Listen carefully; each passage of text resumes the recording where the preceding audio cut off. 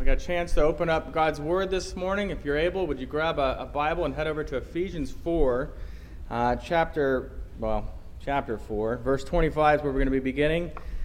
This is our second week that we've been in this passage, which you might have forgotten because there was a week in the middle here.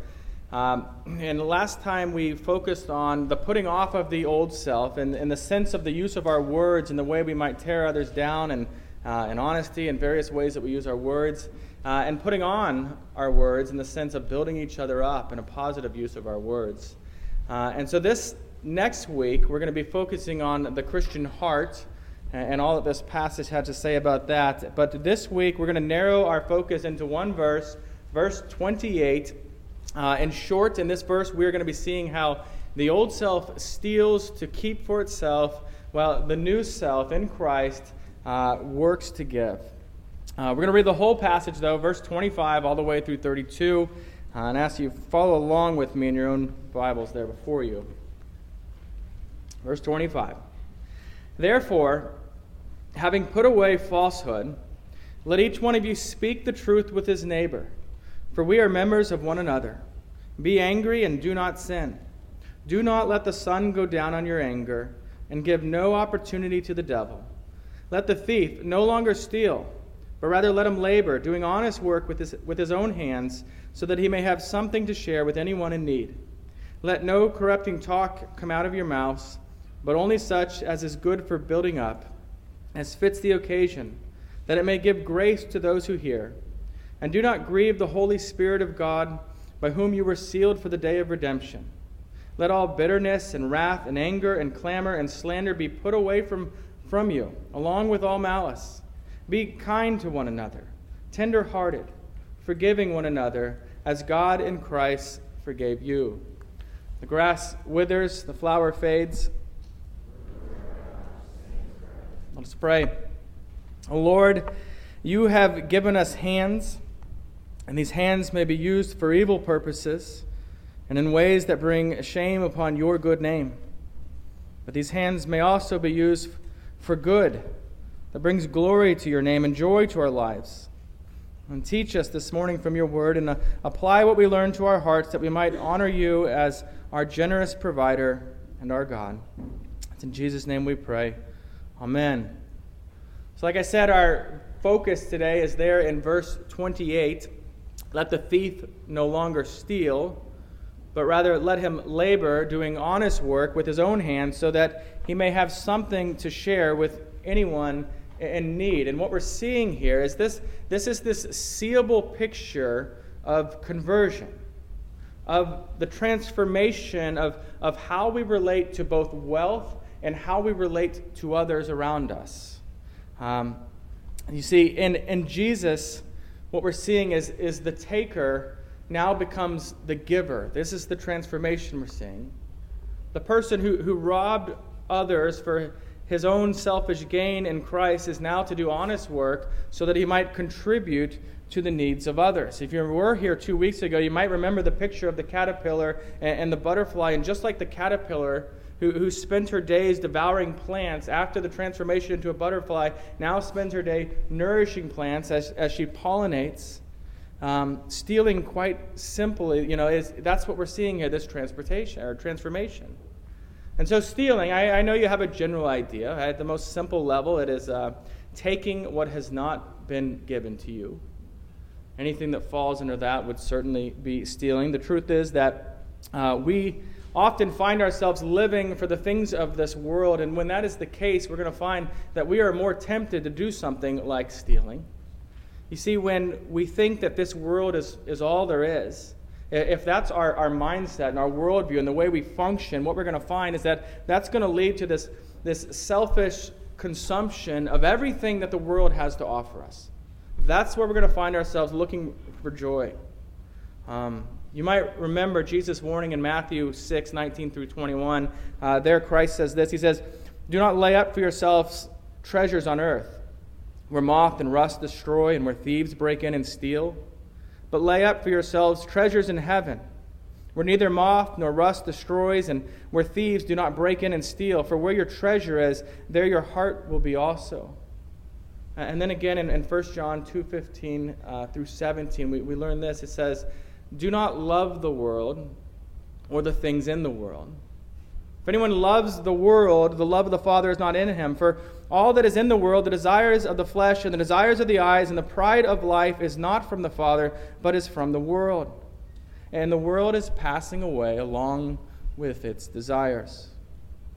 Now, if you're like me, it's easy to read a passage like this and just skip over it real quick because you're imagining this thief as a pickpocket or someone that is shoplifting, and you think, okay, I don't do those things, I'm good, I'm not a thief, and you just kind of move on. I don't know who Paul's talking about, but it's not me. I think it helps if we get a broader, wider view of what stealing looks like in our culture. I'll tell you, when I was in junior high, this was back when your options were cable and antenna for your TV. And my antenna got about 4 stations outside of Houston. And what I found was that the channels I wanted to watch were on cable, MTV, ESPN, things of that nature. And lucky for me, in the back of our yard was the big box, was the main box where all the cable came into our region of the neighborhood. And so one day I decided I will go out there and I pry open the box. And I actually get this incredibly long coax cable and drag it across my yard and right into the window of my stepfather's house. And I enjoyed ESPN and TV for a few hours before my stepfather came home and saw this incredibly obvious wire going through the yard here. And upon seeing this, he saw the crime that had just been committed, and I gave a junior high explanation of how this was a victimless crime. No one's losing anything here. It shouldn't be considered wrong in any way at all. So what happened after that is I lost my cable very quickly, but I really continued on in life with that same reasoning of the victimless crime. See, my freshman year of college, there was this rumor, there was this guy named Beaker in the dorm next to my dorm who apparently had just about every song that's ever been ever been made on his computer. And if you could find Beaker, you could get him to make you a CD with any songs you wanted on it. You younger people are like, yeah, so what? This was huge at the time. You couldn't do that. And so I did. I found him, and I burned the CD, and it was amazing. He explained this thing called MP3s to me. It made no sense to me then. Still didn't make a lot of sense to me. All I knew was free music. And then this progresses through history. At Texas A&M, they actually networked everyone's computers in the dorms to each other. There wasn't a lot of security going on, and so you could look on other people's computer hard drives for any songs they might have and just copy them over to your computer. And then this thing called Napster came out. Only you old people might remember this. It was beautiful. You could download every song you've ever wanted from some program, and it was all absolutely free. That is, until the U.S. government confirmed what we all actually knew in our hearts: we were stealing music. The whole thing was shut down for a while and never quite took off. These things continue. Today there is BitTorrent or some equivalent to that where you can make it easy for you to steal books and TV and movies and video games and anything else almost. And here's the deal. I understand how easy it is to justify these kinds of stealing. They charge too much for movies. I wouldn't go see it anyway. I can't find this show on Netflix, so what else can I do but take it? And you've got to just come to terms. This is part of our walking with the Lord. We come to terms with things like, this is stealing. It absolutely is. We also find people stealing education. And what I mean by that is, students, when you use your book for an online exam that you're not allowed to use a book for, that is stealing a grade that you were not given. It just is. How do we handle shipping errors? Say Amazon sends you 2 of something. Woohoo, right? I mean, do you ever consider maybe letting them know? They're probably going to let you keep it anyway, but do you let them know that they've sent you 2 to see what they want you to do with it? Or sketchy returns, We're always tempted to tell some alternate story. I know Laura and her college roommate, this girl named Missy, their sophomore year, moved out of the dorm, they go into an apartment, and they go to Best Buy and they buy this brand new TV. First day they go home to their apartment, they have no place to put it, so this is the old TVs with the glass, and they weigh about as much as a couch, just incredibly heavy things. And they decide they're going to stack these 3 laundry baskets up by alternating them each direction until they get that up. Girl's amazing at grammar. Neither of them were an engineering major, clearly. Ironically, they watched the movie Clueless right before going to bed. Sometime in the middle of the night, the TV crumbles off the top of that thing, shatters on the ground, smashing the front of it. And the two of them figure, well, it must be under warranty. We just bought it yesterday. And so sure enough, they carry this broken TV back into Best Buy, and they present it to the man and say, we have no idea what happened. Can we exchange this for a new one? I mean, to be fair, they got creative in their lying. We really were sleeping. We really don't know what happened because we were sleeping. And sure enough, the guy says, yeah, that is not a warranty defect right there. Sent them out the door with their broken TV. If they want another one, they're going to have to buy it. And these are the things that happen all the time, though, is kind of that, what story do I have to tell to get what I want in this situation? That's ways we're stealing. People steal when they're cheating on their taxes. I can remember years ago being with a Christian school group, and we were at this low course thing where they were trying to teach character building and whatnot. And the lady in charge that had this phrase, she said, at some point she says, well, everyone cheats on their taxes. And me and the other adult present with us kind of looked at each other like, no, they don't. Like, she's teaching character to our children right now? So we had to explain later, no, not everyone cheats on their taxes. She clearly does, but not everyone. In Mark 12, Jesus says, render unto Caesar what belongs to Caesar.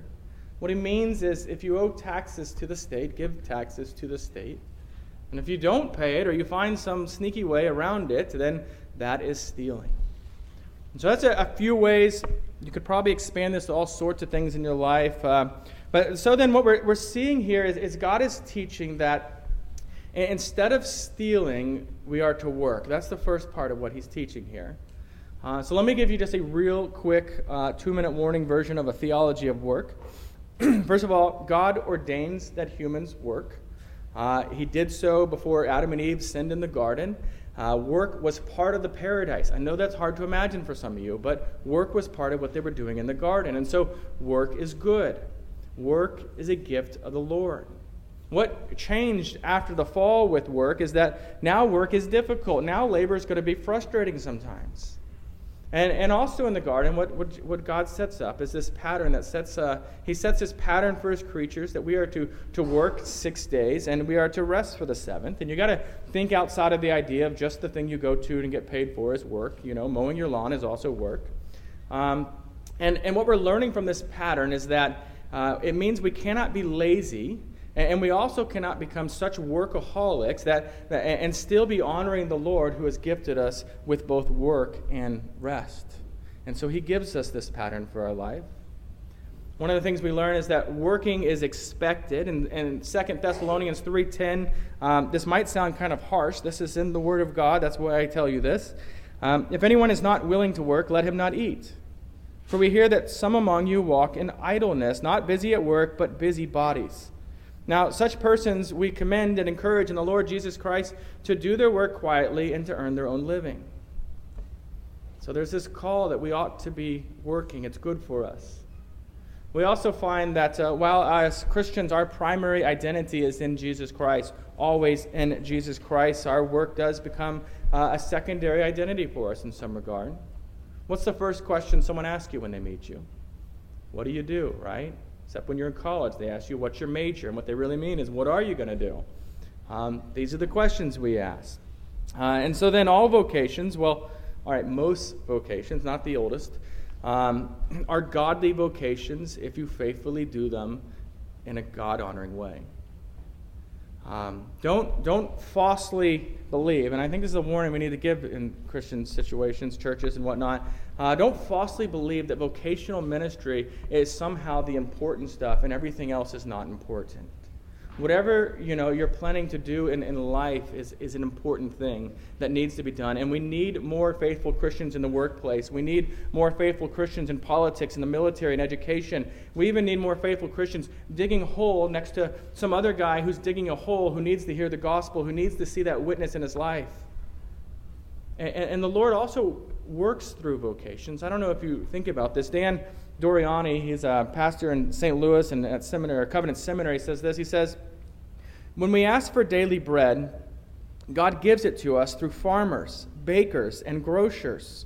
So let us discern God's presence in and through our work.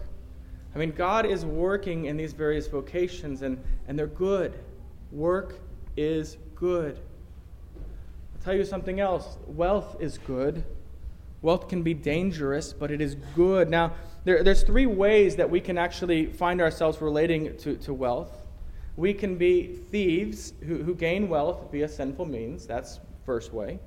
The second way is we can do honest work so that we have wealth in an honorable manner for ourselves. That's the second way, but that's not what Paul is teaching here, is it? Do you see this in your text there? I mean, look at that. Paul's teaching us something much more radical than that. That's kind of the American dream right there.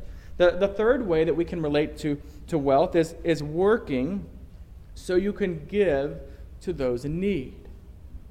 Now that's not natural. But that is a Christian theology of wealth.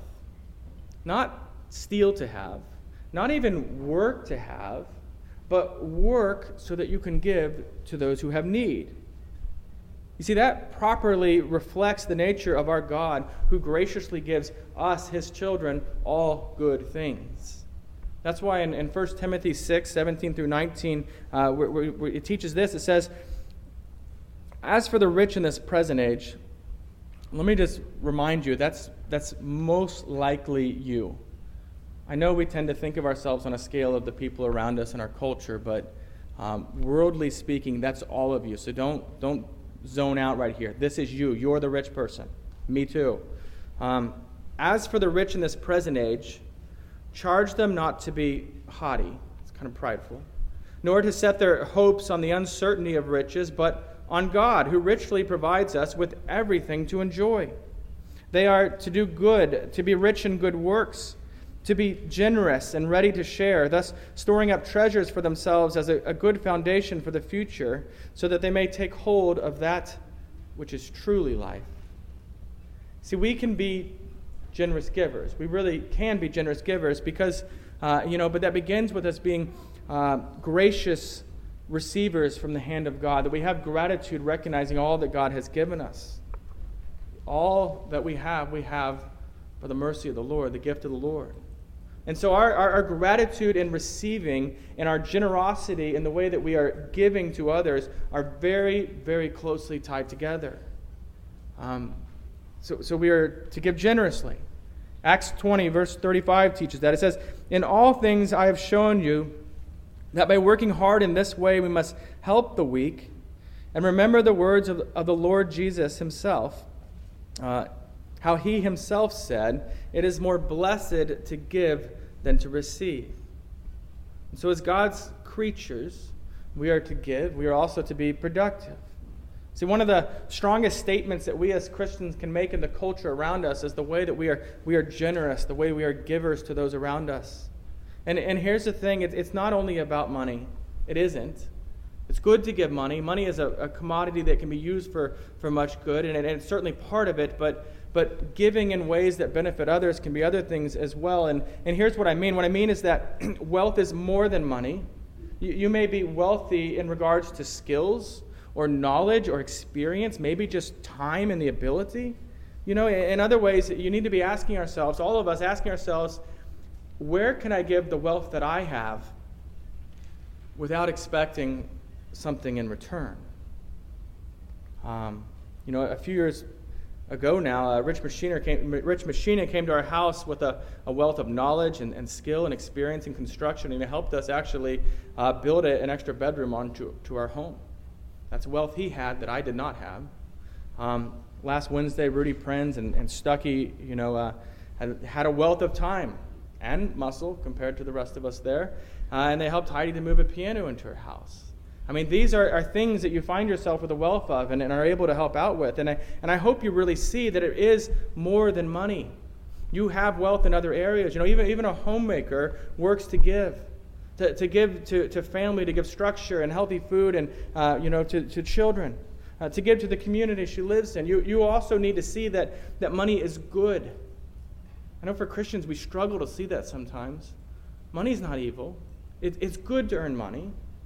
And if your employer will give you a lot of money, that's great. That's good. You work for a home. You might even work so you can have a big home. That's not a bad thing.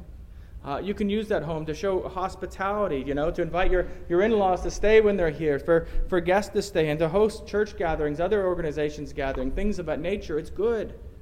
See, money is good when it's put to good uses. Loving money is not good. Hoarding money is not good. Serving only ourselves with the money that we have, that's not good, but money is good when we can put it to good uses. That's the point of 1 Timothy 6, 9 through 10, which tells us this. It says, "But those who desire to be rich fall into temptation, into a snare, into many senseless and harmless desires that plunge people into ruin and destruction. For the love of money is a root of all kinds of evils. It is through this craving that some have wandered away from the faith and pierced themselves with many pangs." That's not talking about the person who earns money and then spends it. It's the person that wants the money to serve themselves, to be rich, right? And so we're to give, if you're to make that real simple. The question is there, how much should we give? According to this passage, simply put, we give enough to meet people's needs without creating our own need. It'd be foolish if you gave everything and then they had to go and beg for it, right? Who do we give to? That's the question. I'll say the church. We need your generosity from money that you earn while working hard so that we can pay rent, my salary, print bulletins, pay for the rights to sing the music we sing, keep our website online, and a whole host of other things. However, I'll leave it at that because I don't want to say too much here, because while other passages speak about that sort of giving, what Paul's focus here is in regards to giving from one person to another person. And so, consider giving, certainly to missionaries, to the Dunnings with RUF, and the Castings and the Hardys with Cru. Those are good places to give. To some of these college students who are going to be going on these short-term mission trips in the summers, to give there is wonderful. To organizations in town that you research and have a good pulse on who needs help here in this town. Flint Hills Bread Basket, Shepherd's Crossing, Meals on Wheels, the community meal here in town. And also individuals in your life, and that's a big one that we don't think about often. You interact with people. When someone has a need, whether it happens from medical or some storm. We've seen these hurricanes recently. Whatever it might be, it might just be, lost a job and struggling. But to be able to give where you see need. And here's the thing with giving. It requires discernment if you're going to do it well. Because if you look here closely, it's saying that we are to give to the one who has what? Need. Not to the one who has want, but the one who has need. And discernment can be tough. It is hard to discern things sometimes. That's part of the beauty. This is going to make you wrestle with the situation, wrestle in prayer with the Lord, wrestle with what's going on here. But it's got to engage you. I'll say there was a guy outside of Target a couple of weeks ago. Maybe some of you saw him. He had a big, giant red gas tank sitting next to him. And he held up a sign that said he needed money to buy gas to get his family back home. And people were giving him money. And to be honest, I saw this and it frustrated me because I'd seen this picture before. It didn't seem to match up reasonably to me. And then the very next weekend, Beckham and I were out, and we were over at by Hy-Vee on the other side of town, and the same guy with the same gas can and the same sign. And since we pulled up behind him, we could see him kind of surfing through Facebook on his phone behind the sign that he's holding up. And I'll ask you, should you give to this man? I'll say this, you certainly can give to this man. Even you suspecting that it might be some sort of a sham, you certainly can. It wouldn't be sin to do so. It might not be the wisest use of your money, but for meeting needs, but you certainly can. I admit, I didn't. I looked at this man and I found myself frustrated. And I'll be honest, I kept thinking about this man long after we left, and I started thinking, I think I failed this man. Not because I didn't hand money through the window, but I didn't care about him.